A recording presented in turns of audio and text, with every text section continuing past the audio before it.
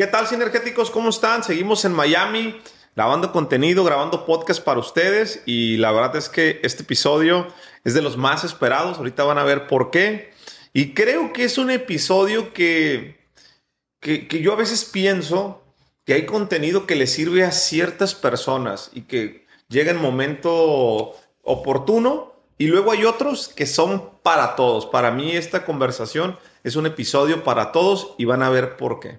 Para esto déjenme darle la bienvenida a Dani. Gracias por darte el tiempo de venir y platicar con nosotros antes de irte a Orlando a los parques. No, a ti, de verdad es un placer para mí estar aquí contigo. Oye, Dani, les decía yo aquí saludando a la audiencia que porque es un episodio para todos. Fíjate que estuve viendo tu contenido y obviamente es una mujer admirada por muchas cosas, pero hay algo que dice, a ver, si solamente tengo un poco de tiempo y no puedo, cuando me pasa que tengo muchas preguntas o que me da mucha ilusión conocer a una persona, yo a veces yo solo me hago bolas en mis preguntas y digo, quiero preguntar esto, esto y esto, y termino a veces por no preguntar lo que realmente quería y que a lo mejor digo que es para la audiencia, pero a lo mejor es para mí. Quiero iniciar preguntándote esto. ¿Cómo en un mundo que cuesta tanto trabajo hoy, con tanta comunicación, con redes sociales, con televisión, con tantos distractores, cómo le haces todos los días para tener el hábito de levantarte a hacer ejercicio? Es una pregunta, la verdad, como que súper difícil de responder, porque yo sí considero que no hay algo exactamente del cual yo te pueda decir que se logra, como tomen agua y verá que lo van a lograr. Pero yo creo que cuando tienes como esos objetivos claros y también empiezas a generar como esas disciplinas en la vida, a mí, por ejemplo, me pasa con el deporte, que es algo que de verdad hago con tanta pasión, que me mueve tanto, que siento que energéticamente, ¿sabes? Es un tema como de vibraciones personales. Sí. Mi día es uno cuando entreno y mi día es otro cuando no entreno. Tengo la energía, si no entreno tengo la energía bajita, si no entreno estoy de pronto un poco malhumorada. Diferencia cuando entreno, empiezo como con mucha energía, estoy como activa, como que me siento en mi espacio, me siento en lo que me gusta. Aún así, los días que me cuesta más, pues recuerdo también que eso me va a afectar mi día y digo, no voy a dejar que nada afecte mi día si esto realmente es una motivación para mí. Obviamente ha sido más fácil porque vengo de ser deportista, entonces traes de cierta manera como esa disciplina. Pero ahora que soy mamá, que, ¿sabes? Sí. Tengo mi novio, mi hogar, pues también se me hace muy difícil. Hay muchos días que me quiero quedar con mi hija arrunchada, con mi esposo, pero pues también digo como de cierta manera como que qué es lo que me gusta y a dónde quiero llegar. O sea, el entorno no puede dejar de que deje de ser la mujer que me hace feliz. Y para yo poder estar bien con este entorno, pues tengo que primero estar bien conmigo. ¿Qué es ronchada? Arruncharse. Arruncharse es así, sí. ¿Cómo se dice? Abrazarse, quedarse en la camita. ¿Cómo le dicen ustedes? Como a cucharita, caramelados. Exacto, arruncharse. Arruncharse. Es muy paisa. Oye, ¿por qué crees que a la gente le cuesta tanto trabajo hacer ejercicio? ¿Por qué tenemos los índices de obesidad tan cañón como está? ¿Cuál es tu punto de vista? Salir de la zona de confort es muy, ¿sabes? Es muy complejo porque siempre vas a tener un dolor, o sea, te cuesta, ¿sabes? El deporte, el ejercicio, es un poquito como salir de esa estructura básica y sedentaria que llevas todos los días. Entonces, yo entiendo también muchos puntos de vista de que las personas también hay veces, puedo hablar yo desde el privilegio, ¿no? Hay personas que tienen mucho más agotamiento físico, laboral, de familia, ¿sabes? Entonces, por eso hay veces es difícil no ponerse en los zapatos de las demás personas y a mí hay veces se me hace fácil, quizás porque gracias a Dios puedo tener una vida mucho más fácil, pero me pongo de pronto en la situación de una persona que, no sé, trabaja de 4 de la mañana a 8 de la noche y de verdad que si lo dices, ¿cómo lo hace? Pues está un poquito más complejo tener esa disciplina. Entonces yo creo que son tantos factores, pero lo que no se puede olvidar principalmente es el tiempo que te puedes dedicar para ti y lo importante que eres tú. ¿Qué haces tú en los hábitos antes de dormirte y cuando te levantas en temas del ejercicio? La verdad cuido mucho como el tema del sueño, o sea, si realmente me voy a ir a dormir apago todo, desconecto mi celular, o sea, apago el televisor si puedo, y cuido mucho como esas horas de sueño. Siento que lo que tú decías al principio, estamos muy metidos en todo lo que sucede en las redes sociales y en las series y en las películas, que está bien, pues hace parte de la vida, no se puede dejar. Pero yo creo que sí te quitan mucho tiempo del cual podría recuperarlo de otra manera, por ejemplo, con un buen sueño.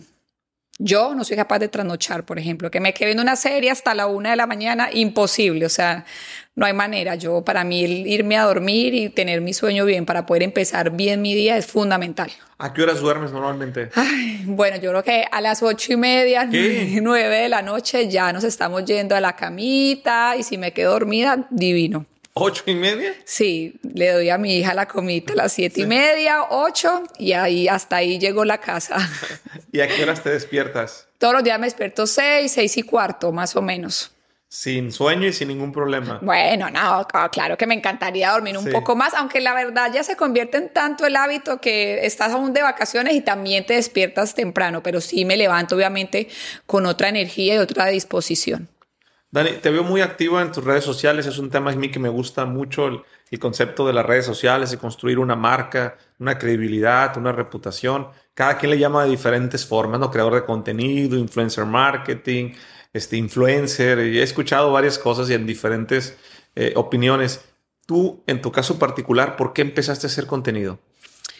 Bueno, la verdad, yo siempre digo que que me tocó, la vida me puso ahí, porque realmente nunca me vi como en esa postura, pues como que me gustara hacerlo o quisiera hacerlo, no, siempre fui como súper alejada a todos estos temas, deportista, que no le paraba bola, sino realmente a mi familia y el deporte, y para mí no existía ni la moda ni nada, absolutamente nada más.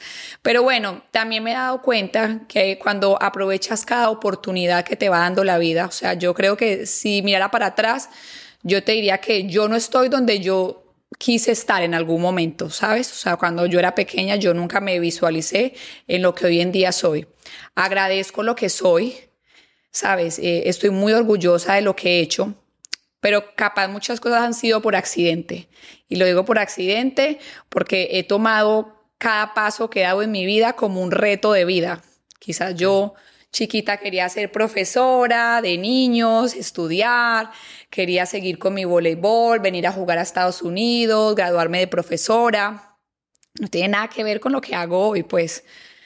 Pero lo único que hice es, en cada paso que di de mi vida, he sacado el mayor provecho. Creo que desde muy chiquita he tenido como eso, como donde me han dicho que no, es donde más me ha gustado estar y quedarme ahí como dándole vueltica un ratico.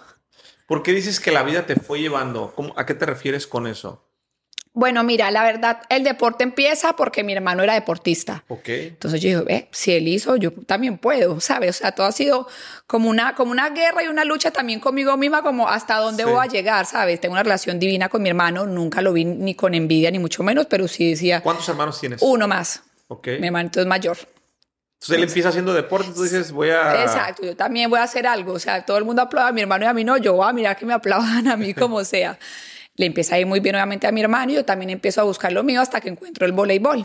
Y ahí juego con Selección Antioquia, Selección Colombia, que eso es como lo máximo de mi país, a jugar grandes torneos. Y era siempre lo mismo. O sea, no sabes la cantidad de veces que a mí me dijeron, no puedes, no eres capaz, no estás apta, las otras son mejores. Entonces, desde muy chiquita como que he lidiado con ese no. Pero para mí el no, lo que te digo, es como decirme, tú eres la más dura de acá, así que dale. Entonces, bueno, empiezan todas estas situaciones. Empiezo con el deporte, me empieza a ir supremamente bien. Y ahí ya la vida me va cambiando. Conozco un novio, que si nos casamos jóvenes, que si empezamos otra vida, decido que sí, dejo el voleibol atrás, me dedico a hacer una vida de pareja. Entonces, es lo que yo te digo, o sea, todo me ha llevado como a lo que hoy en día soy, que agradezco, pero lo que te digo, si me vuelvo atrás, no era lo que yo quería hacer. Me ha costado mucho todo este tema de redes sociales.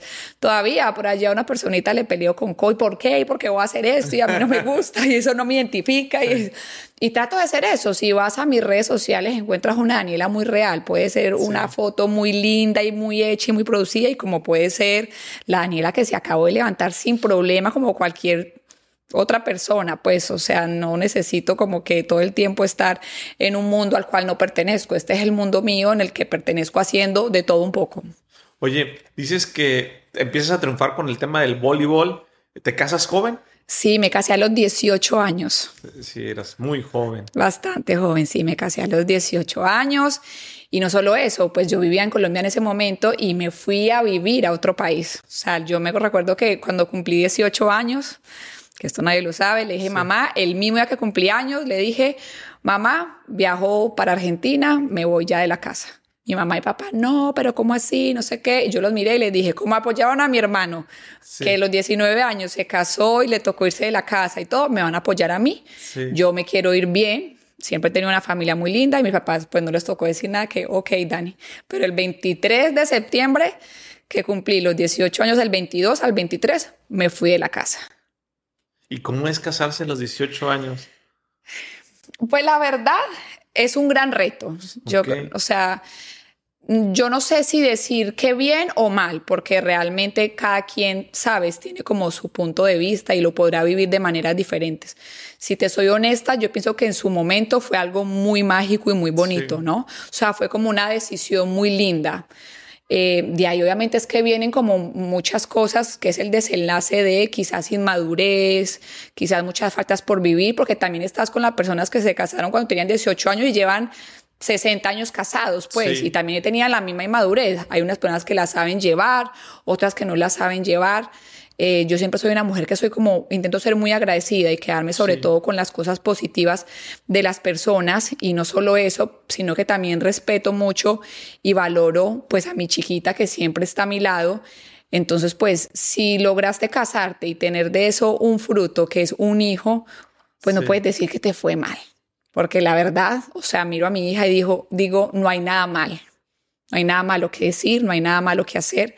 Ha sido lo mejor que me ha pasado en mi vida. A los 20 años soy mamá. Sí, 2 años después. 2 años después. A los 20 años tengo a mi princesa y ha sido lo mejor que me ha pasado en la vida. Entonces, por eso te digo, no, fue un reto en su momento, lo vivimos al máximo, lo disfrutamos, pero pues los frutos que dan y lo que puedes sacar es una cosa maravillosa. ¿Cuánto tiempo duraste casada? Duré casada 7 años, hasta los 25. ¿Cómo es?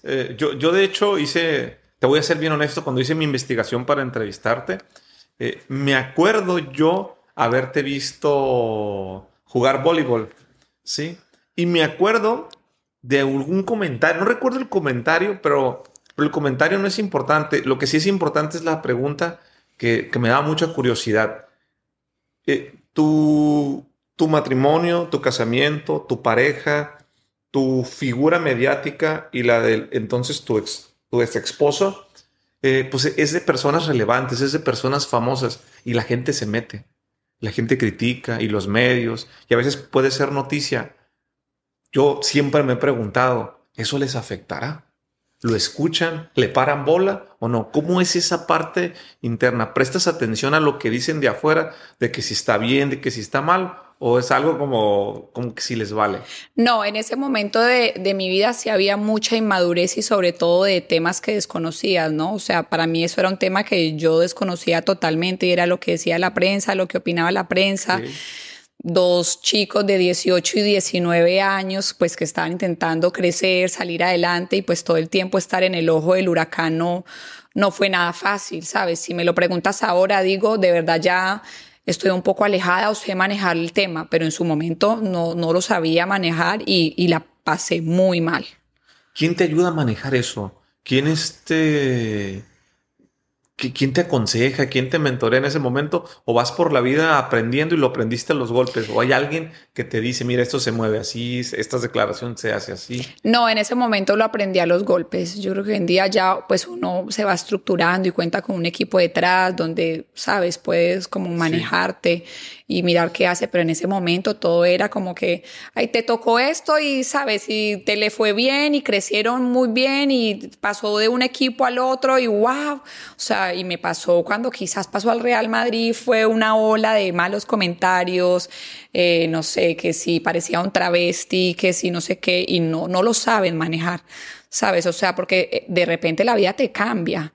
O sea, y te cambia para positivo, pero tienes que cargar con muchas cosas que mentalmente, o sea, no era lo que yo esperaba, o sea, no era lo que yo te decía, lo que yo estaba buscando para mi vida. Quizás yo estaba buscando crecer, tener una familia linda, que nos fuera bien, mi hija estar ahí al lado de ella, pero cuando ya llegan todos estos comentarios, situaciones y eso, yo la pasé muy mal, muy mal la pasé, en silencio, muy sola, pero la pasé muy mal. ¿Por qué se separan? Mira, yo todavía no sé responder esa pregunta o capaz he sido muy cautelosa porque efectivamente le tengo mucho respeto primero a él y pues obviamente a mi hija, pero creo que viene de malas decisiones, ¿sabes? Y de quizás no poder soportar todo lo mismo de lo que estábamos hablando, ¿no? Cuando vienen estas situaciones duras y difíciles, yo creo que si tú como familia o como pareja no estás así aferrado y fuerte, va a ser muy complicado porque cada quien va a coger para su lado a intentar sobrevivir. Y yo creo que fue un poco lo que pasó. Cada quien se fue yendo como hacia su lado y quizás en algún momento los dos nos sentimos simplemente solos. Y pues tuvimos la madurez, lo que no tuvimos para la relación, tuvimos la madurez de ser buenos amigos, de valorarnos lo que habíamos hecho el uno por el otro y pues tomar una decisión muy amigable y muy honesta de decir, pues en este momento no podemos. En ese momento lo dijimos como que no sabemos si más adelante, pero por ahora este capítulo para los dos ha terminado. Y fue muy lindo, la verdad, porque yo creo que lo que te decía, siento que cuando tú decides hacer las cosas con amor y van sucediendo, pues también puede pasar que en el transcurso del tiempo vaya cambiando y por el amor que le tenemos a nuestra hija, quedamos de muy buenos amigos en ese momento, aún seguimos, pero fue como una decisión muy madura en medio de que terminamos por muchas inmadureces, pero pensando siempre como en el bienestar de ella y el de los dos, que nos lo merecíamos. Él tenía 26 años, yo tenía 25 años, teníamos todavía una vida entera por seguir. Y es para toda la vida, o sea, imagínate que eso es un tema que hay que todos los días, quizá lo esto, lo otro. ¿Cómo se platica eso? ¿Cómo se llega a un acuerdo? Mira, la relación de nosotros era tan bonita que siempre fue muy amigable.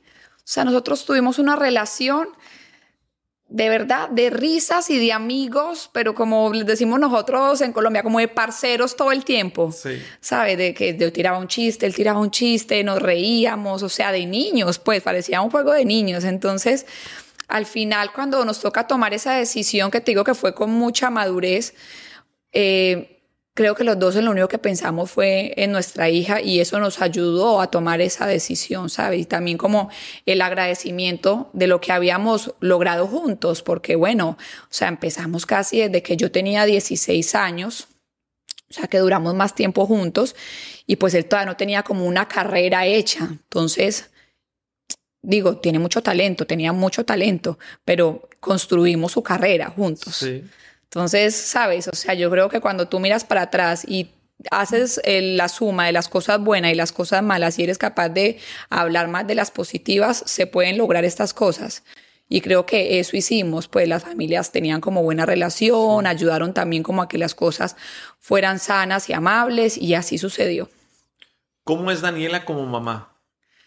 ¿Cómo es Daniela como mamá? Por acá me están mirando. Soy muy fuerte, la verdad. Voy a empezar con que soy una mamá fuerte. Pero yo creo que eso también viene un poco como de lo que te criaron. ¿Sabes? Yo también fui criada por una mamá dura, matrona, que no me dejó salir, que no me dejó ir a nada de eso. Yo le digo a Salo, ojalá mi mamá hubiera sido así conmigo, de chévere. No lo critico, a veces le digo, mami, te pasaste un poquito, pudiste haberme soltado un poco, pero pues entiendo también muchas situaciones en las cuales le tocó a ella criarme. Sí. Soy muy amigable, intento estar con ella siempre, me gusta mucho dedicarle mucho tiempo, estar con ella, que ella también haga parte de mis proyectos, porque siento que es muy importante como el acompañamiento tanto mío con ella como de ella para mí. Siento que a veces no, es que los hijos les da pereza, que te lo decía ahorita al entrar. Hay veces va brava, otras veces va bien, pero yo creo que hace parte de el proceso de ser hijo. Y yo se lo repito a ella, cuando tú tengas una edad que ya puedas hacer muchas cosas, como decía la mamá de uno, cuando usted se mantenga, mijito, Sí. ahí sí hablamos. Mientras tanto, en la casa mía, la que mando soy yo. Sí. Yo soy todavía literal de ese dicho. Yo no sé si en México lo dicen mucho las mamás, pero en Colombia yo creo que el 98% de las mamás antiguas se lo dijeron a uno. La frase de las mamás en México es la siguiente. ¿Qué te he dicho, hijo? ¿Qué te he dicho? La mamá siempre tiene, y tú tienes que completar la frase. La razón. La razón. Esa está muy buena. Eso es siempre. La mamá siempre tiene La razón. Así, esa es la frase. No es de antes, ¿eh? Yo creo que mi esposa la sigue diciendo, ¿no? En ese tema. Oye, ¿sabes qué me llamó mucho la atención? Y ¿sabes? Lo que más disfruto yo en el podcast es que yo digo, cada episodio que yo grabo, cada persona que yo conozco, ¿qué mensaje me deja? O sea, ¿cuál es? Yo siempre digo, si le dedico tanto tiempo y pasión a esto, ¿qué mensaje me deja? Y trato de ser muy abierto y muy receptivo. Y ahorita que llegaste y que nos presentamos y que platicamos, me llamó mucho la atención que viniera tu hija contigo. De hecho, que aquí nos está viendo y que nos esté escuchando.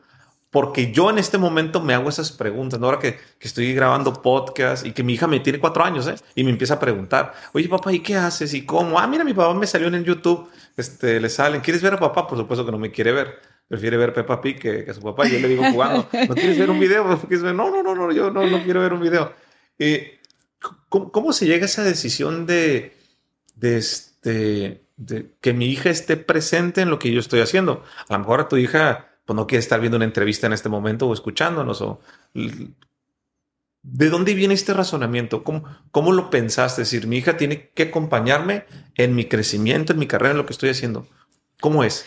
Bueno, mira, viene también desde que chiquita Sí. lo he construido, ¿no? O sea, yo creo que estamos viviendo una etapa donde los papás nos tenemos que meter en el mundo de los niños, ¿sabes? Y esto es súper respetable y es como muy personal de mi opinión, pues, y voy a ser muy abierta. Y yo siento que en ningún momento los papás nos tenemos que sumergir en los niños. Son los niños que vienen a nuestras vidas y los papás intentamos hacerle una vida, pues, equilibrada, ¿no? Y yo creo mucho en el equilibrio. Desde muy chiquita, Salo me acompañaba a todos, o sea, en los estudios de fotos, de grabaciones, sí, de todo, conocen a Salo y Salo ha hecho parte de, y para mí siempre es, tú me acompañas a mi trabajo y yo te acompaño a lo que tú quieres hacer. Y se lo repito todo el tiempo, o sea, y lo vives tú con tu hija. Tú vas, ¿qué quieres hacer? 3 horas para los saltarines. Sí. Entonces yo le digo, ¿por qué yo sí tengo que estar 3 horas en los saltarines? Aparte que las sillas incómodas de los saltarines, todo mal. O sea, ahí no hay manera de trabajar, sí, la bulla, son 100,000 niños. ¿Y por qué tú no puedes venir 1, 2 horas, 3, 4 sí, a ver lo que la mamá hace del trabajo? Porque también hace parte de, yo prefiero estar con mi hija al lado que dejarla en algún lugar. O sea, creo que ni con mi mamá. Yo cuando está mi mamá y eso, pues yo prefiero, ¿sabes?, pedirle su ayuda. Pero aún así, si mamá estuviera también, hasta me hubiera traído a mi mamá, pero sí siento que los niños deberían de hacer parte de la construcción de lo que estamos haciendo los papás, sobre todo porque también hay un mundo en el que ellos pueden experimentar, pueden conocer. Yo también salgo de acá cuando sí, venía Salo, pero ¿qué vas a hacer? ¿Y qué tienes que decir? ¿Y dónde lo veo? ¿Y dónde lo encuentro? Y capaz también le vas abriendo unos caminos. Yo no sé qué va a hacer mi hija, yo no sé qué quiere hacer, no tengo afán, eso solo lo tiene que saber ella. Yo le exijo en el colegio, yo le exijo en las cosas que ella en este momento como hija tiene que responder, pero también le muestro un camino del cual hay y cómo hay que hacer, porque claro, para ella es muy fácil, mamá me antojé de esto, mamá me antojé, ¿y de dónde se saca? Sí. ¿Sabe? Entonces tiene que venir para que vea también todo lo que la mamá hace y el papá para que ella tenga todos los beneficios que puede tener, porque se necesita. ¿Cómo terminas viviendo en Miami? ¿Cómo la vida te puso aquí en Miami? Mira, Miami siempre le tuve mucho respeto, por no decirte que miedo. Siempre sí, fue como ese país, dije, ay, si voy y me enloquezco, ¿qué sucede? Cuando me separo, digamos que fue uno de los países que primero pensé y dije, no, mira, tengo 25 años, una niña de 4 o 5 años tenía en ese momento sí, Salo, sola, para Miami. Y lo tuve como muy ahí, como me voy, ¿qué hago? No sé qué, estamos viendo en España todavía. Tomo la decisión de irme a Colombia primero y dije, tengo mucho más por construir. O sea, tengo he construido un nombre al lado de una persona, indiferentemente, lo he construido yo y voy a demostrar también quién soy y qué puedo hacer. Ya había empezado a hacer mi marca, lanzo mi marca de ropa deportiva pues en ese momento. ¿Qué marca? Tengo una marca de ropa deportiva que se llama Dan5. Okay. Ya llevamos 7 años en el mercado, la hago toda en Colombia. Okay. Y bueno, pues, o sea, vibro con ella porque imagínate, una razón más por las que me levanto a entrenar, a ponerme mi ropa. Bien, bien. Empiezo a trabajar en mi marca, no solo de Dan5, sino también en mi marca personal. Me recuerdo que me volví a Colombia y bueno, vamos a hacer fotos. Yo me paraba en las cámaras y yo, ¿para dónde hago? Ayúdeme, ¿qué hago? O sea, inexperta porque siempre odié las fotos, siempre me costó mucho porque tenemos que tomarnos fotos, qué pereza, ¿no? O sea, yo en ese momento tenía Instagram y redes, pues por todo lo que estaba sucediendo, que al final quizá muchas personas lo ven como una más, ¿sabes? Al lado de, pero yo lo veía como una valiente que está también construyendo algo para él, ¿sabes? Que lo vemos desde otros puntos diferentes. Entonces dije, bueno, voy a empezar a construir también esa marca personal y la verdad fue muy lindo, fue un proceso muy lindo. Siempre he tenido un acompañamiento muy lindo de las personas. Siempre me han hablado como con mucho amor, con mucho cariño y también he intentado como que sea mutuo. Pues yo también intento siempre como dar un poquito de lo que me dan y me voy a Colombia y me abre las puertas y me recibe con mucho amor a mí, a mi hija. No fue fácil porque fue como que en medio del boom, ¿por qué? ¿Por qué te separaste? ¿Qué hiciste? No sé qué, cómo vivías de bien, como esto, como lo otro. Pero aún así he sido como muy aparte de todo eso y he ido como por lo que como mujer me hace vibrar, ¿sabes? Siempre muy cautelosa. Sí. Y sobre todo como cuidando a las personas que quiero, que me rodean. Entonces, así fue, paso a paso, 2 años en Colombia, trabajando por la marca Dan5, por mi marca personal Daniela, creciendo. Y cuando ya tenía 2 años en Colombia, pues me abrumé un poco, ¿sabes? Fueron como muchas cargas emocionales de muchas razones, siendo un país que amo y que volvería 1000 veces porque pues amo a Colombia. Y le digo a mi papá, y le digo, ay, papi, era el que más me tiraba para el frente, ¿no? Le digo como, ay, enero del 2019, le digo, ay, papi, la verdad estoy un poco cansada, no sé, quiero irme a Estados Unidos, pero pues tampoco sé cómo hacerlo. Me acuerdo que mi papá me dijo, no, negra, váyase, eso aquí todos los días me le sacan noticias de que si mira, de que si eso, esto, lo otro, a mí ya eso me tiene desesperado. Váyase, me dice mi papá. Que era, pues, digamos, con la persona, tengo una muy buena relación con mi mamá, pero como que le contaba ciertas cosas a mi papá de que si se hacía o no, porque cuando me devuelvo a Colombia, pues se vuelve mi mano derecha, en la empresa, en la casa, en todo. Resulta que a mi papá le da cáncer en abril, el 23 de abril de ese mismo año. Fue muy duro. Yo creo que si me llegas a preguntar, ha sido como el día más difícil de mi vida. Como que enfrentar el tema del cáncer de mi papá. Efectivamente se empezaron a hacer pruebas, exámenes y estaba muy avanzado su cáncer, muy avanzado. Pues lastimosamente esta lucha solo duró 3 meses. Yo en medio de que mi papá estaba ya muy mal, hago la cita acá en Estados Unidos del colegio de Salo, que yo ya medio lo tenía visto. Venimos en mayo, pero yo me vine así como que podía ir a ver el colegio de Salo, se me podía morir mi papá, o podía pasar de todo. Entonces era como un riesgo de vida. Yo dije, bueno, yo cerré mis ojos y yo dije, Diosito, siempre he sido una mujer que se arriesga, me voy para Miami, hago la prueba de mi hija y en la noche me devuelvo. Si mi papá me espera, bien, y si no, pues tú sabes lo que hablamos él y yo en su momento, ¿sabes? Porque al final también estás como en un momento que cómo te vas a ir, tu papá está, ¿sabes? Como que estás en ese juzgamiento todo el tiempo del círculo sin saber qué sucede, pues en verdad. Me vengo, hago el examen con mi niña, gracias a Dios no pasa nada, no sé qué, me voy. A los 3 días me llaman y dicen, la aceptamos, pero tiene que tomar la decisión ya, si usted se viene a vivir acá, porque no podemos esperar el cupo. Entonces era como que me voy para Estados Unidos, mi papá se está muriendo, pero o se puede recuperar, ¿qué hago? Yo dije, no. Y dije, ok, listo, sí, acepto. ¿Dónde hay que vivir? Yo no tenía nada, mi papá se me estaba muriendo y yo no tenía nada, pero dije que sí a Estados Unidos. Sí. O sea, te juro que yo cuento la historia y digo, de verdad, o sea, no entiendo en qué momento era capaz de hacer todo, porque igual estaba viviendo una situación muy difícil. Era todos los días irnos para la clínica con mi hija con mi hija desde las 8 de la mañana hasta las 6 de la tarde con ella chiquita, ver a su abuelo literal agonizar, pues lastimosamente esta historia solo dura 3 meses. Mi papá se muere en julio 12. Me recuerdo que me iba a venir en julio 13 para Estados Unidos. Yo dije, bueno, ya, papá se murió, yo me voy. Mi familia como, no, espérate una semana, hay que hacerle al papá ciertas cosas, no sé qué. Me reduce un poco, pero bueno, dije, tengo que acompañar a mi mamá. Pasó literal esa semana y le dije, mamá, te amo, aquí estoy, pero me tengo que ir para Estados Unidos. Y me vine para Estados Unidos y digamos que ahí empieza esa historia. Me vine como en julio 20 y empecé a tocar puertas, a buscar personas, a eso. Bueno, y encontré una maravillosa que es Lina Cáceres, que siempre me las abrió. Y así empieza la historia en Estados Unidos. Ya vamos a cumplir 4 años. ¿Qué fue lo más complicado? ¿Sabes qué me llama mucho la atención? Y creo que todas las personas que he conocido en esta semana me lo han dicho, que es que Miami está lleno de latinos. O sea, sí, Miami es increíble. De hecho, no se habla inglés. No se habla nada de inglés. Sí, es la primera ciudad en Estados Unidos que absolutamente el 100% de los restaurantes, cafés y lugares donde he estado, todo, puro español. O sea, no, el inglés, cuando ya te hablan inglés, tú como que, ¿por qué me está hablando en inglés? O sea, acá no se habla inglés, sí, Puro está español. Muy latino. Pero, ¿cuál fue el reto más difícil de venir a Miami?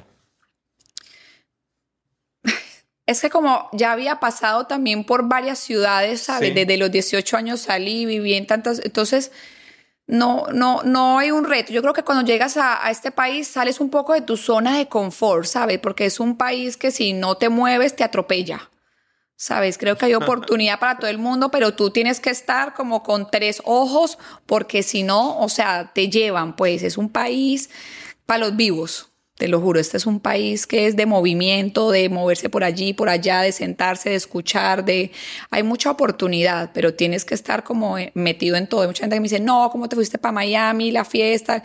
Y la verdad, aquí hay de todo, sí, como en todas partes.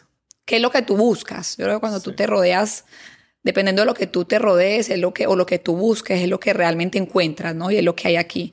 Entonces, al final siempre me he rodeado como de personas tan bonitas, tan trabajadoras, con un mismo propósito, que vamos para un lado, para el otro, creando, creciendo, que de verdad no he sentido esa... Me hablan de discotecas o de cosas. Sí. Yo digo, ¿qué es o qué es? No, a las 8:30 estás dormida. No, claro, conozco una que la veo cuando salgo o a llevar el lunes al colegio a mi hija o cuando salgo los domingos o los sábados a entrenar y veo la gente saliendo y digo, ay, qué pecado, la gente deberíamos irnos para el gimnasio. Sí. No, en la discoteca, tú a las 8:30 dices 9 ya te acuestas a dormir. Ya me acuesto a dormir. Oye, Dani, algo que ahorita dices, estuviste en varias ciudades o países moviéndote. ¿Cómo es la parte que no se ve ser la esposa de un futbolista? ¿Cómo es ese movimiento de equipos? ¿Cómo funciona? Sí, es la parte que no se ve y yo personalmente siento que es la parte más difícil, ¿no? Porque es verdad que ellos como profesionales llegan a cada club o a cada equipo que van, pues que se pasan con mucha ilusión, ¿no? O sea, de empezar, de hacer, tengo mi trabajo, mi entrenamiento, pero para la persona que está detrás, todo el tiempo es un cambio constante. Si tienes familia, que dónde mete los niños, que dónde... O sea, va más allá quizás si lo viéramos por el lado humano y no por el lado monetario, ¿no? Porque muchas veces digamos que es un deporte que es muy visto por el lado monetario, que claro que sí liviana muchas cosas y ayuda en muchas situaciones, pero hay otra parte emocional y el ser humano que lastimosamente se nos está olvidando, ¿no? Y es siempre una mujer muy sola, ¿sabes? Que le toca, lo que te digo, que buscar colegios para sus hijos, que cambiar de casa, que moverse, que quizás sí estaba haciendo un curso en un lado y pues no le estaba yendo bien en un equipo, pues le tocó acabar el curso e irse para otro lado. De hecho, a mí parte de eso me tocó estudiar online porque dije, si no se queda 5 o 4 años en un equipo que nunca es seguro, no puedo hacer una carrera. Entonces yo dije, bueno, la voy a hacer online porque quiero saber mi carrera. Yo me gradué de administración de empresas online, pero me tocó online. No me tocó un proceso como cualquier persona lo puede hacer. Siempre están solas, lo que te decía, porque los fines de semana siempre hay partidos, siempre hay concentración, viajes. En el año solamente tienen un mes de vacaciones y si vas con las selecciones, o sea, si tu pareja está con selecciones, Si tiene 8 días o 10 días es mucho, y lo digo porque también lo vivo todavía con mi hermano, que nos vemos muy poco porque no tiene prácticamente vacaciones. Entonces sí, mucha gente dice, sí, pero tiene otras cosas, no sé qué, pero yo creo que si nos pegamos más del lado humano podríamos entender un poquito todos los sacrificios y los esfuerzos que hay para una mujer detrás de todo esto, porque si con la parte monetaria pudiera desarrollar muchas cosas, pues ahí sí estuviéramos hablando, pero lastimosamente no, porque es una vida muy bonita, pero siempre es una vida que tiene por detrás, que si no juega bien, que si no lo pone el técnico, que si no le está yendo bien, que si se lesionó. O sea, sabes, es una parte emocional que carga siempre en la casa, como todos los trabajos. Pues si a uno le va mal, uno lo primero que llegas a la casa, pues uno intenta hacer buena cara, pero olvídalo, o sea, lo vivimos todo en todo el tiempo, pero esto es constante porque cada 3 días hay juego, cada 3 días se pierde, se gana, entonces es una montaña rusa muy complicada de llevar. Y más para la mujer, que somos todavía más emocionales todavía. Porque eso se queda en la casa, no es como en un trabajo ordinario donde... Se va aprendiendo con el tiempo, ¿no? Yo creo que cada vez la gente se ha dado cuenta que la parte humana prevalece más, pues. Y por ejemplo, yo lo hablo mucho con mi hermano y yo le decía como que ten cuidado con esto, tus hijos, no sé qué, pero igual es inevitable, ¿sabes? Es como que inevitable no sentirte frustrado, no sentirte triste, como en cualquier trabajo, pues lo estamos hablando muy puntual por el fútbol, pero lo demuestras en la casa, aunque intentes luchar con eso y batallar con eso. Dani, te quiero hacer una pregunta, quiero hacer una aclaración para quien nos esté escuchando, es una pregunta muy respetuosa para la audiencia, porque luego las personas se ponen el saco. No le estoy tirando una pedrada a nadie. Te quiero preguntar, Dani, voy a utilizar la palabra que es respetuosa en México, una mujer chingona, una mujer echada para adelante, una mujer emprendedora, una mujer con buena vibra, con buena energía, que ha sabido salir adelante, que ha demostrado y que demuestras y que vives la vida en tus términos, por lo que yo alcanzo a percibir y por lo que mi amiga Lina me transmitió de ti, de esa energía y de esa pasión. Conozco muchas personas que tienen más de 10 años, que se separaron, que se divorciaron y siguen viviendo en el pasado y siguen utilizando palabras como que quiero que se las imaginen. Y no tenías tanta edad como para tener tanta inteligencia para haberlo superado como veo que lo has hecho. Lo que te quiero preguntar es, y creo que eso le puede servir a muchas personas que viven en el pasado, ¿cómo se supera? ¿Cómo se supera un divorcio? ¿Cómo se hace un borrón y cuenta nueva y te conviertes en tu mejor versión? Yo creo que sí necesita de tiempo, necesita un tiempo prudente, y por eso yo creo que ese tiempo prudente uno también debe atar hasta la propia lengua, ¿verdad? Okay. Porque lastimosamente con rabia, con dolor, con sentimiento, pues podemos herir, ¿sabes? Podemos llevar palabras que son imborrables y más, digamos, en nuestras posiciones que nuestra voz tiene tanto alcance.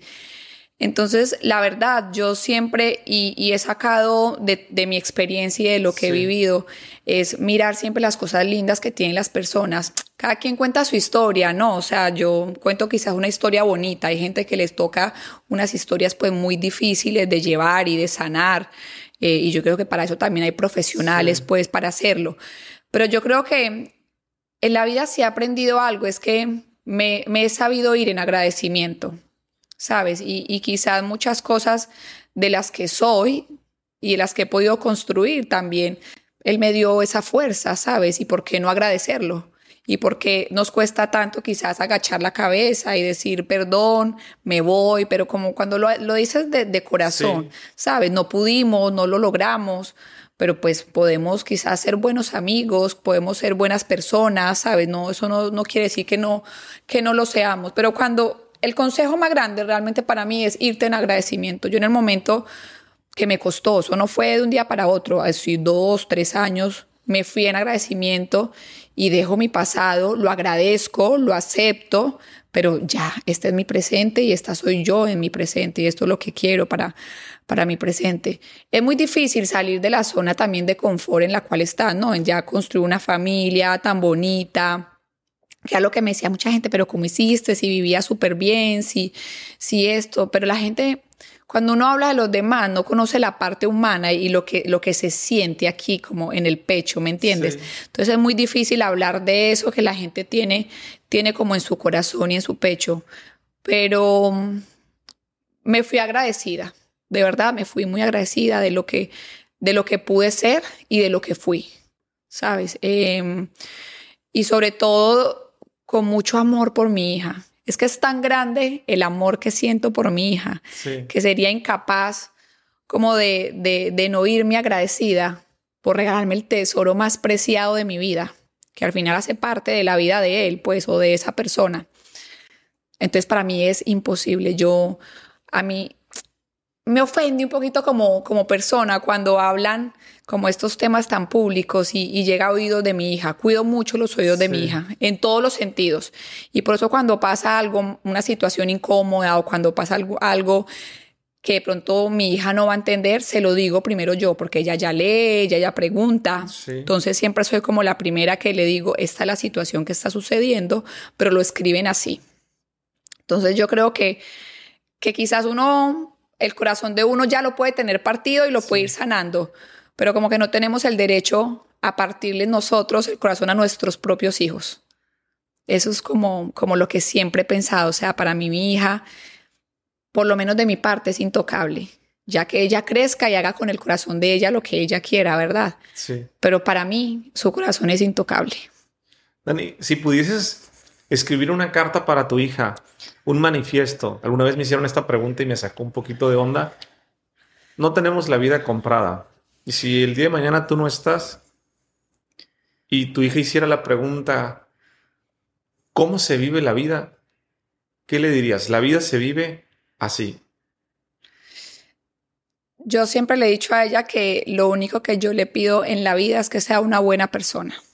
Para mí es lo más importante. Yo creo que cuando tú eres una buena persona, lo tienes todo en la vida. Ojo, ser buena persona es de valientes, ¿no? Sí. Y es de poner los pies sobre la tierra y es de recordar todos esos valores que te rodean, ¿no? Esa persona honesta, esa persona respetuosa, esa persona amorosa, esa persona agradecida.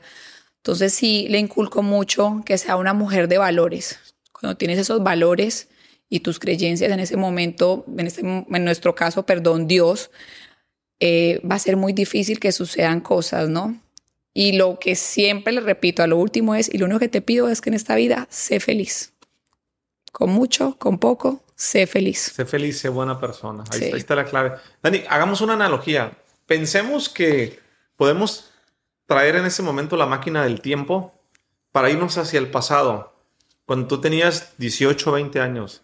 Esa edad que hay dudas, inseguridades, que hay mucha energía. El futuro, ¿qué hago? ¿Qué no hago? Y tienes 30 segundos a un minuto para darte un consejo de vida a ti mismo. Ahorita puedes ir a tus 18, 20 años. ¿Qué te dirías? Negocios, vida, familia, lo que quieras. De lo que has sabido hoy de la vida, ¿qué te dirías a tus 18, 20 años? Ay, le diría que disfrutara más, que hubiera disfrutado más, que hubiera creído más en ella, que recordara todos los días lo virtuosa y lo que valía como mujer. ¿Sabes? Lastimosamente fui muy insegura, ¿sabes? No creía, llegó un momento en mi vida que no creía en lo que era como mujer y en lo que valía como mujer. Y yo creo que esas cosas como que me fueron ahogando también. Y lo que te digo, cuando tú no estás bien contigo, es muy difícil estar bien también con los demás. Entonces yo creo que lastimosamente entré en un mundo al cual no pertenecía, el cual hoy agradezco, aprendo y al cual hoy trabajo y pertenezco. O sea, por eso te digo que nunca he estado en nada de lo que me gusta, pero que como lo he visto en agradecimiento y he visto la oportunidad de mejorar esas cosas, como que todo lo que yo decía, no, como que Dios me puso en el camino lo vas a hacer. Sí. Entonces ya cada oportunidad que llega a mi vida, que sé que me va a sacar, digo sí, porque vuelven y me la ponen. Así que le diría eso a esa niña o esa mujer de 18, de 20, también la aplaudiría, porque en medio de todo fue valiente, ¿sabes? En medio de sus tristezas, sus dolores, sus inseguridades, fue muy valiente y hizo cosas muy lindas y muy positivas, porque si algo no ha dejado de ser es llevar esos valores tan bonitos que siempre tuvo desde su casa, ¿no? Desde sus papás, desde su mamá, y nunca como que dejé de llevarlos, y que quizás si los hubiera recordado más, no me hubiera entrado en un mundo que muchas veces me ahogó en la tristeza. ¿Por qué te ahogó en la tristeza? Mira, justo en estos días lo hablaba con alguien y es como que el tema de la seguridad de la mujer estaba cada vez más difícil, ¿sabes? Entonces estaba en un medio donde la apariencia física también era muy importante, ¿verdad? Y yo venía pues de jugar voleibol, de una niña que quizás no se sabía ni peinar, ni organizar, ni maquillar, ni vestir. Entonces podría comprar 1000 cosas, que sucedió en su momento. Me llevaba 80 maletas para cada viaje y nunca me sentía bien. Y nunca en una foto registraba bien. O sea, es un tema que de verdad tú lo transmites y lo transmití en ese momento y lo veo y digo, va más allá de, porque realmente no es que cambie, no es que te hagas, no te hagas, es que simplemente es una seguridad que viene de adentro hacia afuera. Okay. Yo ahora ya soy capaz de viajar con una maleta de mano y es muy loco porque todo el mundo es una maleta de mano, no te hiciste tal cosa, no tal cosa, y yo sí, esa soy yo. Pero eso se trata la vida, ¿no? O sea, fuera muy aburrida si todo el tiempo fuera igual, ¿no? Es una evolución. Pero esto es algo que yo nunca lo había dicho, pero sí fui, de verdad, compraba tantas cosas, ¿sabes? Maletas, y, o sea, nunca me sentía bien. Yo podía hacer el 24 de diciembre, yo tenía que ir a la peluquería a las 8 porque me tenían que maquillar desde las 8, pero llegaba a las 12 a la casa y histérica, poniendo problema porque no me había gustado cómo me había maquillado. Y esa era mi vida, y esa era mi situación. Y capaz, ¿sabes? Por eso nunca culpo a los demás. Capaz la culpa de muchas situaciones era la mía, porque vivía mi propio proceso. Hablo del mío, yo no soy el de la otra persona, Sí. pero del mío fue esa. ¿Y por qué crees que no te aceptabas? Me costó mucho entrar en ese mundo que al final es un mundo donde se habla más de lo superficial. Okay. Y que todavía sigue sucediendo, que lo veníamos hablando. Nadie habla de la esposa de un jugador como le toca difícil, cada cambio, cada adaptación, cada país que tiene su idioma, lleve los niños a un médico diferente. Parece muy pendejo, ¿no? Porque la gente dice, ah, sí, pero tiene un carro, pero tiene una... O sea, que claro que sí lo rica, le va tiene. bien, Exactamente. ¿de qué se queja? Exactamente. Sí. Pero va más allá de si buscamos esa parte humana y si dejamos a un lado si tiene o si no tiene, que es una añadidura y que es un trabajo, pues, o sea, la gente se lo trabaja para. Sí. Pero nada te compra que tú te sientas bien, que tú te sientas valorada, amorosa, ¿sabes? Como tus valores no te los compra nadie. No hay manera. ¿En qué momento logras tener ese amor propio contigo para pasar de 80 maletas a una maleta de mano? Yo creo que también vienen muchas personas a sumarte, ¿no? Y a recordarte. Es muy loco porque uno quizás dice, no te tienen que decir para que tú seas, sí. Pero yo sí soy de las que creo que hay personas que te llegan a sumar mucho a tu vida y hay personas que te vienen a decir cosas tan bonitas, hasta eso que te empiezan a quedar todo el tiempo. Por eso es muy importante como todo lo que uno dice y cómo lo dice a las personas. Obviamente yo soy la más cruda de todas, o sea, yo por eso digo mejor me quedo en la casa porque si me preguntan algo, soy muy cruda. ¿Sabes? A veces me cuesta mucho como ser amorosamente decir las cosas, sí. que es parte de un aprendizaje. Pero pues también soy una persona, no parezco, pero muy cariñosa, que aprendió a decir las cosas, que aprendió a valorar también muchas las personas. Y eso me ha sumado mucho, ¿no? Las personas que han ido estando a mi lado y que también me han ido recordando más lo que yo hago por mí misma, ¿no? Porque al final la gente me puede decir muchas cosas, pero si yo no doy un pasito más, esto no va a suceder. Dani, ¿qué es el éxito para ti? El éxito para mí es estar plena, estar feliz, ¿no? O sea, algo como contigo misma, en el momento que consigues el éxito, porque es que conozco mucha gente exitosa, pero no es feliz, ¿sabes? O sea, no... Es una dualidad muy, muy tesa como de hablar. Sí. Entonces, por eso para mí el éxito es estar feliz. Yo creo que si estoy feliz, después de esa felicidad puedo conseguir mi éxito. Pero si consigo el éxito sin estar feliz, va a estar un poquito complicado. ¿El dinero ayuda a la felicidad? Yo creo que el dinero es un plus para todo lo que tú quieras llamarle, ¿no? Felicidad, pasión, lo que tú quieras. Pero es un plus. Eso no suma un punto más, ¿sabes? Cuando tú te dices, mira, llévate este paquete y por la compra se te regalamos el otro. Tú, ay, qué rico, guau, pero tú querías este paquete, tú no querías este. Para mí esa es la felicidad. Ese es el dinero. ¿Qué significa Dan 5? Bueno, Dan 5 significa D-A-N, Daniela, y el 5 pues fue con el número 5 que jugué, que nunca escogí el 5, siempre me gustó fue el 7. Okay. Pero cuando llegué a la selección Antioquia, que era como el mayor pues sueño de antes de llegar a la selección Colombia, llegué y me dijeron, ay, ¿qué número quieres? Mi primer campeonato. Y yo, ay, sí, el 7. Y me dice, el 7, tú acabaste de llegar, el 7 lo tiene Laura. Y Laura es la top de acá del equipo. Y yo me quedé como, ok, vale, no hay problema. Empezamos bien. ¿Qué números quedaron? Entonces me dijeron que sí, el 15, 20 y el 5. Yo dije, ok, el 5 está bien, no hay problema. Empezó el 5. Al siguiente torneo, ¿qué número quieres? Y yo, ay, no, ¿cuál sobró? El 5, ok, el 5. Y ya fui poniéndole nombre al 5, ¿sabes? En los deportes, pues tú vas identificándote con tu número y ya, gracias a Dios, al tercer, a Dios y a todo el sacrificio y disciplina que tuve por quedarme en la selección, se quedó el 5 conmigo. Entonces ya no era como, el 5 es de Daniela, no, nadie se lo toca. Ya me llegó mi momento. Pero sí que cuando tú trabajas, ¿sabes? Con disciplina, honestidad, respeto, las cosas te van llegando solas. Eso no hay pierde. O sea, para mí no. Eso es una regla. Tú haces las cosas bien, tú haces las cosas honestamente y eso, y te llega. Ya a mí el tercer torneo me dijeron, aquí está tu 5 con tu Ospina atrás, gracias. Y de ahí nunca nadie más me pudo quitar el 5. El 5 es y trabajé por eso, sí. Fíjate, y querías el 7, qué interesante. Quería el 7, sí, ya el 5. A uno después, no, mi papá cumplía años el 5 y uno empezaba a darle la vuelta, pero eso es pura paja, como decimos en Colombia. Yo quería era el 7 y no me tocó por mala. Mentira, por primeriza. ¿Cómo es representar a un país? Ay, wow. O sea, yo creo que esa es una de las etapas que yo devolvería. O sea, como que el tiempo, justo antier, hice una videollamada como con mis compañeras de esa época. Aparte que me tocó una época muy bonita porque no solo jugaba como en la selección Colombia de mi categoría, sino que pude jugar como con la categoría mayores. Jugué en las 3 categorías. Había menores, juvenil y mayores. Entonces todas mis amigas de las mayores me llevaban 15 años.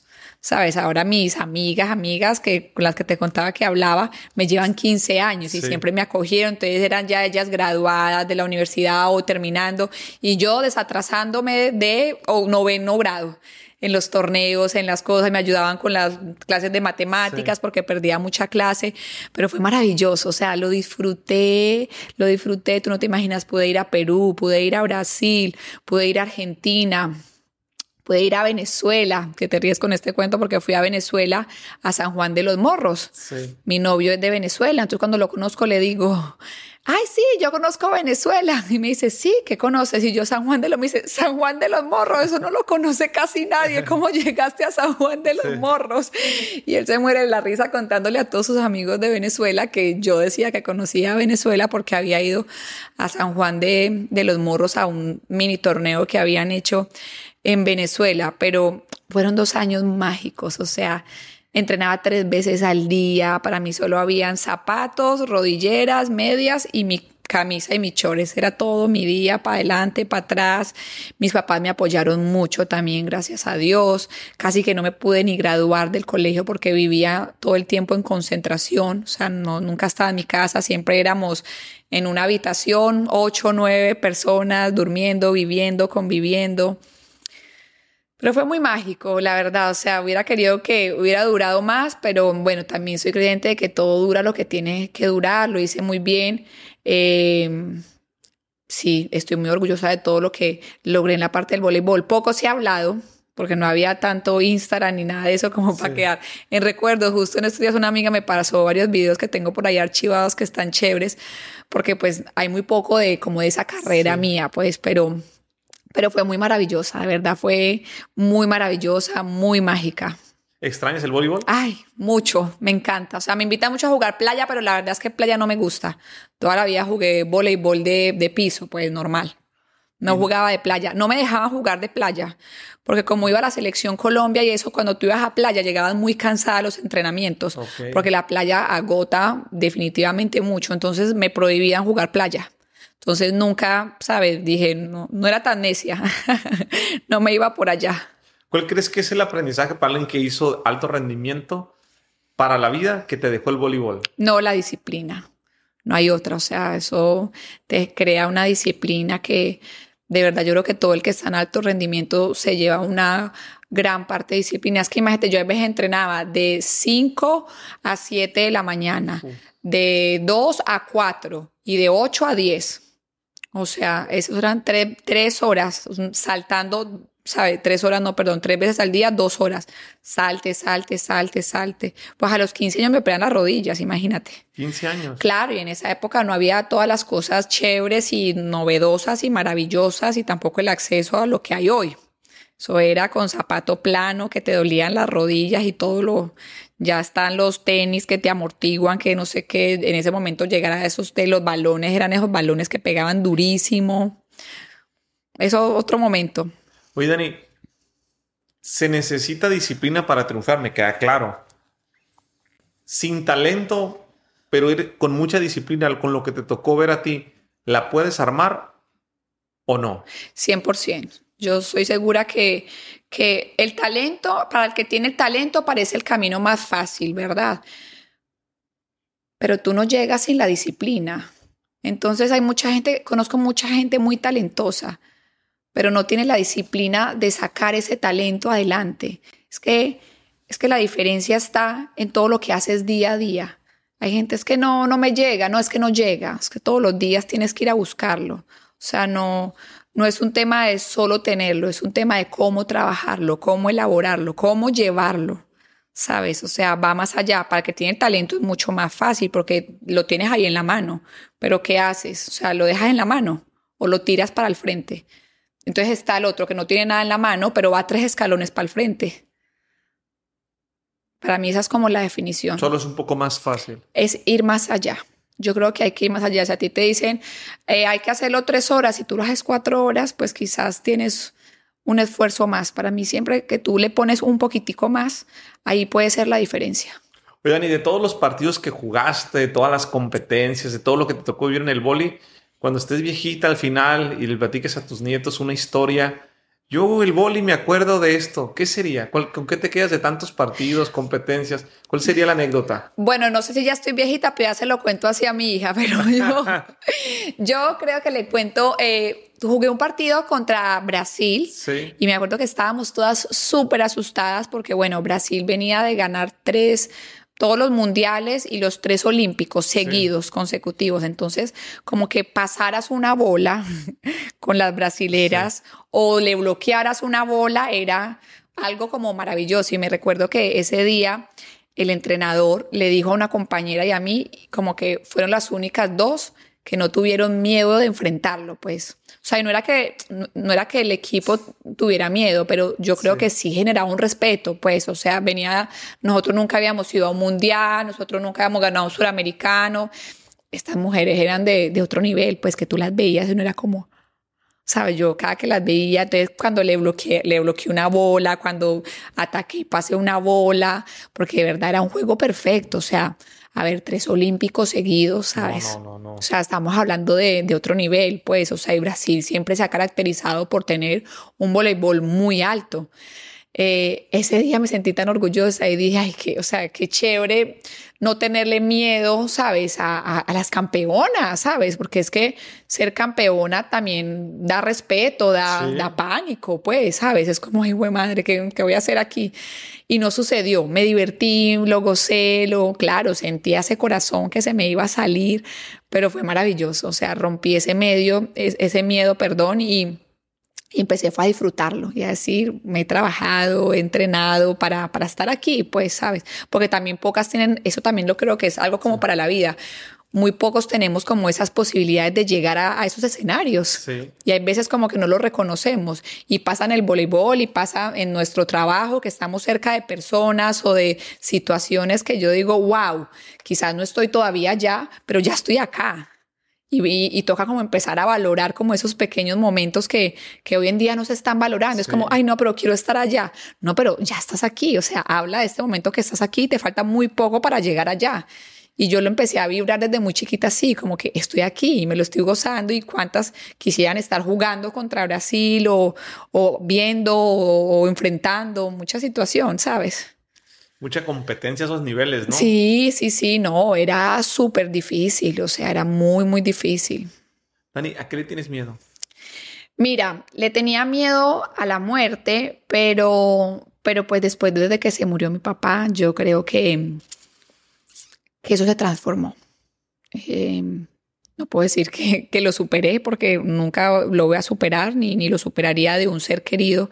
Sí. Pero sí he tenido mucho miedo como de perder a esos seres queridos. Ya perdí uno que es un pilar muy fuerte en mi vida y aprendí como a transformarlo un poco. O sea, ha sido como que volvemos a lo mismo. Me he llevado como todo el agradecimiento hacia él y lo he podido transformar, pero fue un golpe bastante duro.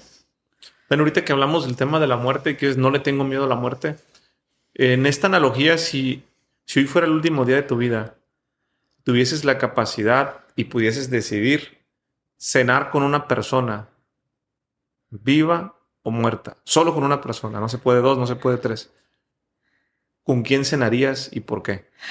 Ay, qué pregunta tan complicada. Eso es muy difícil. Mira, en este momento que me lo preguntas, cenaría con mi papá.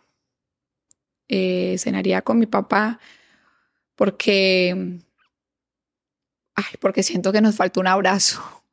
Por eso hoy en día como que intento como que aprendes mucho de estas partidas, ¿no? Intento como que ser más afectuosa porque hay muchas cosas que me costaba, pues, de mi parte amorosa. No a mal, pero sí me faltaba para no quedarme, para no irme quizás o quedarme como con esa falta de... Entonces ha sido como un aprendizaje de acercarme, de abrazar, de esa situación, pero sí siento que me faltó como con mi papá. Es muy loco porque la verdad fue que hasta los 18 años dormí con mi papá. O sea, en la cama de mis papás hasta que me fui. Sí. Hasta que me fui de la casa dormí con mis papás. El castigo para mí era dormir en mi cama sola. Okay. Entonces fueron como 18 años abrazadas a mi papá. Yo ahora digo, mamá, y yo la miro y digo, ay, mami, yo ya entiendo por qué a veces chocábamos tanto. Es que yo creo que tú me tenías rabia de que no me soltaba de mi papá y no te dejaba tener una vida en pareja. Sí. Yo la vi, yo le digo, ya entiendo tu rabia hacia mí, sí. Mami, te perdono. Pero sí, la verdad era una conexión con mi papá de que dormíamos juntos. Mi castigo era dormir sola. Por eso creo que me portaba tan bien, que yo me sentía, desprotegida en mi cama. Yo sí no dormía con mis papás y especialmente con mi papá. Porque mi mamá era, no me abrace, me da calor. Mi papá sí era el que esos papás que te mete aquí. Pero, mírame mi tamaño. Yo soy así desde que tengo 15 años con 1,77 de estatura. Sí. Y aún así mi papá me cargaba, me ponía ahí. Llegó un punto de que no cabíamos en la cama ya los tres y yo, literal, tiraba, colchoneta en el piso con tal de acostarme con la mano de la agarraba y para yo poder dormirme. O sea, a ese nivel. Entonces... yo creo que sí, un abracito más. Un abracito falta. Dani, ¿cuál fue la enseñanza más grande que te dejó tu papá? Ay, mi gordo me dejó tantas enseñanzas, pero una de las más grandes, que siempre fue un hombre muy bondadoso, ¿sabes? Él siempre brilló por su corazón lleno de bondad. Él era de esos hombres que uno dice que se podía quitar los zapatos para dárselos a otra persona. De verdad, a mi casa llegaban personas tocando y era, don Hernán, acuérdese de lo que me prometió. Y uno era, papi, ahora ya que regalaba. O sea, a mi papá no se le podía dar nada porque él todo lo regalaba. Todo. David era como, papi, te regalé la última camisa de la selección Colombia. Ah, sí, ¿dónde está? Ay, no, hijito, es que imagínate que aquel estaba sin camisa. Ay, me dio un pesar, yo se la di. Ese era mi papá. Era muy, muy bondadoso. Demasiado, ya se pasaba. Mi mamá era como, ya no más, nos va a regalar todo. Un día esto vamos a encontrar nada en la casa. Llegaba, hoy todavía lo recuerdan porque él llegaba, no sé, a hacer una vuelta de banco y le llevaba la del banco, unas galletitas, un fresquito, un juguito, a todo el mundo. Donde él iba a hacer algún alguna mandado o algo, llevaba un paquetico de algo. Dani, ¿crees en Dios? Sí, mucho. Dejando a Dios de lado, si tuvieses que escoger una persona, porque sé que muchas personas han influido en tu crecimiento y en tu vida, una persona que digas, yo he tenido éxito porque esta persona me ayudó, ¿quién sería? Yo creo que si tuviera que escoger una persona sería mi hermano. Sí, yo creo que mi hermano me la ha hecho fácil porque me ha trazado como una vida, parece loco, pero como una vida perfecta, ¿no? O sea, Okay. yo lo veo a él y digo, wow, o sea, él es como literal mi sensei. Yo a veces le digo, yo, ay, gordo, equivócate, por favor, para yo poderme sentir bien. Pero es de verdad que, no porque sea mi hermano, y obviamente pues lo hablo con mucho amor y mucho gusto, pero es ese hombre como perfecto, ¿sabes? O sea, quizás lastimosamente con mis papás, por algunos errores que tuvo, se me cayeron como muchas situaciones como hombre, pero creo que me ha quedado mi hermano, que es esa persona que me ha mostrado como una perfección para todo. O sea, es algo impresionante. Yo lo veo tan impecable. Entonces, por eso digo que me ha hecho como la vida más fácil, porque me ha mostrado tantos caminos que cada que voy a errar, como que me doy un pasito atrás. O quizás muchas veces he errado porque, bueno, soy una loquita, pues somos muy diferentes. Pero muchas veces de las que he querido errar, me he dado para atrás porque me he recordado pues como qué pensará mi hermano, qué dirá mi hermano, o sea, siempre es como, o mi hermano no haría esto, mi hermano no haría, entonces sí ha sido como literal ese sensei en mi vida. ¿Por qué dices que es como perfecto? ¿Qué hace tu hermano? Es que no, o sea, no, de verdad como que pareciera que como que pensara todo para hacerlo perfecto, Sí. ¿sabes? O sea, no, es buen hijo, es buen hermano, no te puedo decir como papá, o sea, lo veo como mis sobrinos, ¿sabes? El respeto que le tienen, el amor que le tienen, cómo se desviven, su esposa. Yo los molesto porque digo, qué intensos son, o sea, de verdad están 15 días juntos y se dejan de ver un día, es como te extraño, y yo, ay no, dejen ser intensos. Sí.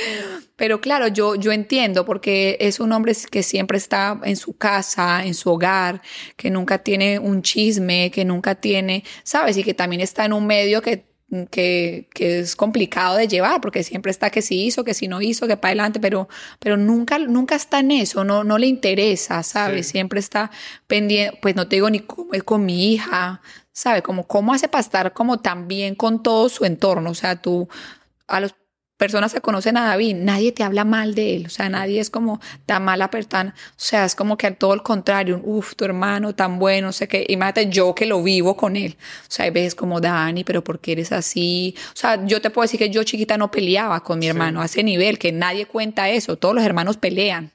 Con él no había manera, es que no había con quién pelear, o sea, yo siempre he sido revoltosa y eso, pero mi hermano de muy pocas palabras, un hombre muy tranquilo, muy con el corazón de mi papá, bondadoso, tranquilo, pero callado, hay que sacarle un poco las palabras, Sí.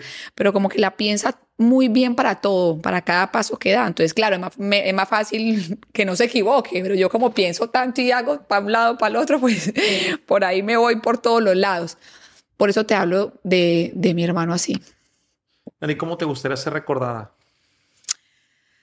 Ay, me gustaría ser recordada como una mujer real, ¿sabes? Como una mujer que vino a este mundo a ayudar mucho, me gusta mucho ayudar a las personas, a darle un buen consejo, a que si no tiene una bonita palabra para comunicar, mejor no la dice, ¿sabes? Que siempre es muy correcta como con las cosas que intenta decir, que piensa mucho, sobre todo con la responsabilidad social que siento, a la cual pertenezco, a la cual agradezco, a la cual nunca quise estar, pero a la cual hoy agradezco estar, sí. ¿Sabes? Porque para mí no hay nada mejor que levantarme y que la gente me escriba. Una, no me importa si son dos, no me importa si fueron 10, me importa si fueron una, ¿sabes?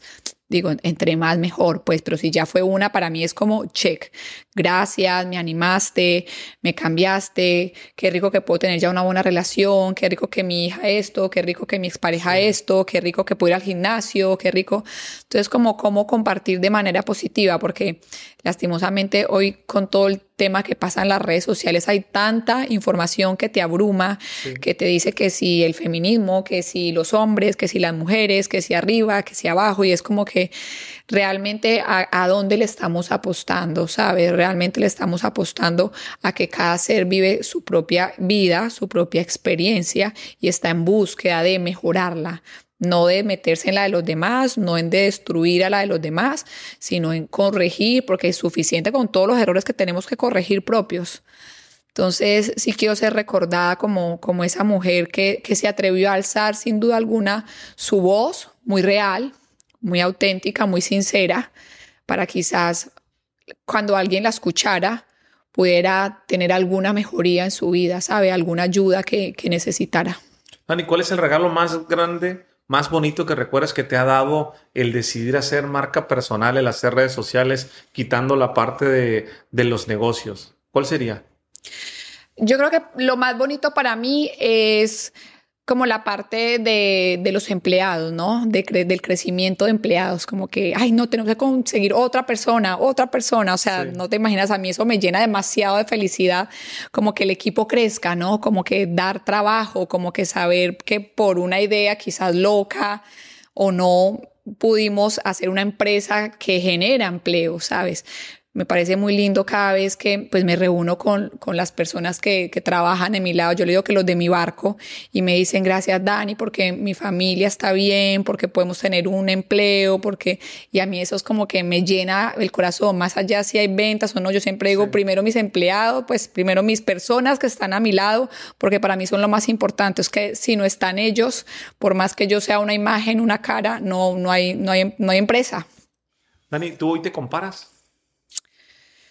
Sí. Me comparo conmigo misma de muchas cosas de las que fui y no fui y quizás con muchas personas que me aportan muchas cosas positivas. Yo creo que sí hace falta compararse y retarse. Okay. Y decir sí, cómo lo logró ella, cómo lo hizo, cómo lo está haciendo él, qué sucede. Este camino está chévere. Más que plagiar, más que hacer lo mismo es, si él puede, yo puedo también. Para inspirarte. Claro, me inspira demasiado y me encanta ver las personas cuando crecen y digo, wow, sí, yo también quiero ir para allá. Vámonos juntos. Exacto. Dani, por último, si hoy te ponen todas las redes sociales, con traductor incluido, en todos los países, radio, televisión y todos los medios de comunicación, y te dicen, Dani, el mundo te está poniendo atención, tienes 1 minuto para darles un mensaje. ¿Cuál sería tu mensaje para el mundo?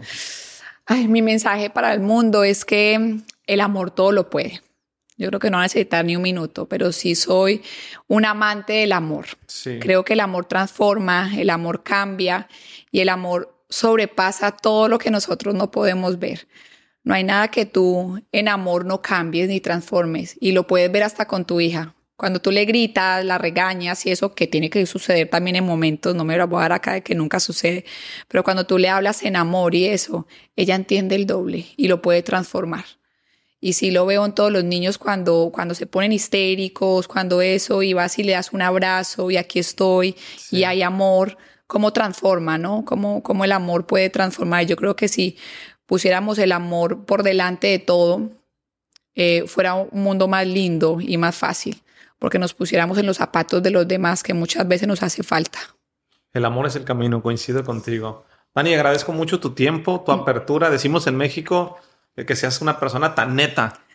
Sí, tan chingona, esa me gusta. Te lo agradezco, eres una muchas mujer chingona, gracias. Eres una persona neta, tienes una muy buena energía y sobre todo que una persona, yo valoro, no tienes una idea de este tema, con el nivel de influencia que tú tienes y de credibilidad que tienes, de lo que has construido, que seas así. Muchas vale gracias. Por 3. Porque he visto personas que tienen el 10%, ¿sí?, de eso que tú has construido y son todo lo contrario. Entonces es muy gratificante ver que no se pierde ese lado humano. Te felicito y te agradezco en el corazón que te tomaras el tiempo de venir aquí a platicar conmigo antes de irte de vacaciones. Para las personas que no te conocen, que es la primera vez que te ven y que quieren saber más de ti, de tu marca, de tus proyectos, proximidad contigo, ¿cómo te pueden buscar? Bueno, mi Instagram personal es Daniela, _, ¿le dicen ustedes también? Sí. _, Ospina 5 y el de mi ropa deportiva es Dan5. Dan fire. Sí. Así que no, a ti, muchas gracias, de verdad. Fui muy feliz aquí sentada, me sentí muy cómoda. Esas cosas que a veces te sientes como hasta que te da nervios, pues hoy no lo sentí, me sentí muy cómoda. Creo que es una de las charlas que poco hago, hablo muy poco de mi pasado, pero creo que va a ser algo muy positivo para que lo podamos... para que podamos ser escuchados, ¿no? Y podamos quizás, lo que yo te digo, si transformamos una persona, estamos ahí haciendo el cambio, no porque no me guste hablar, sino porque, bueno, hace parte del pasado, pero gracias por esta bonita charla.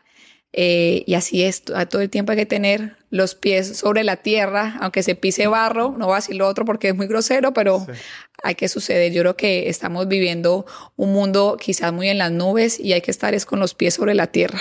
Sí. Y no va a ser una, van a ser miles. Esto que acabamos de platicar va a tener un impacto grande. Así va a ser. Qué bueno que les gustó. Qué bueno que se quedaron hasta el final. Compártanlo con alguien más y nos vemos en el siguiente episodio. Saludos. Judy was boring. Hello. Then Judy discovered ChumbaCasino.com. It's my little escape. Now Judy's the life of the party. Oh, baby, mama's bringing home the bacon. Whoa, take it easy, Judy. The Chumba life is for everybody. So go to ChumbaCasino.com and play over 100 casino-style games. Join today and play for free for your chance to redeem some serious prizes. ChumbaCasino.com. No purchase necessary. Void where prohibited by law. 18 plus terms and conditions apply. See website for details. ¿Estás listo para convertir tus mejores ideas en un negocio en línea exitoso? Te presentamos Shopify. Tal vez no lo sabías, pero nuestro podcast More Than Mamis es un negocio y lo empezamos por supuesto para desahogarnos y hablar sobre la maternidad, no para convertirnos en expertas de ventas y del e-commerce. Así que sí, necesitábamos ayuda para vender nuestro merch y poner en marcha nuestra tienda. ¿Y cómo suena con Shopify? Llegó otra venta. Shopify es la plataforma de comercio que está revolucionando millones de negocios en todo el mundo. Ya seas un emprendedor desde tu casa o desde donde sea, Shopify es la única herramienta que necesitas para iniciar, administrar y hacer crecer tu negocio sin dificultades. Con Shopify puedo gestionar pedidos, envíos y pagos desde cualquier lugar, brindándote toda la información y estadísticas de tus ventas al detalle. Regístrate para un periodo de prueba con tan solo $1 al mes en shopify.com/sonoro, todo en minúsculas. Ve a shopify.com/sonoro para llevar tu negocio al siguiente nivel. Shopify.com/sonoro.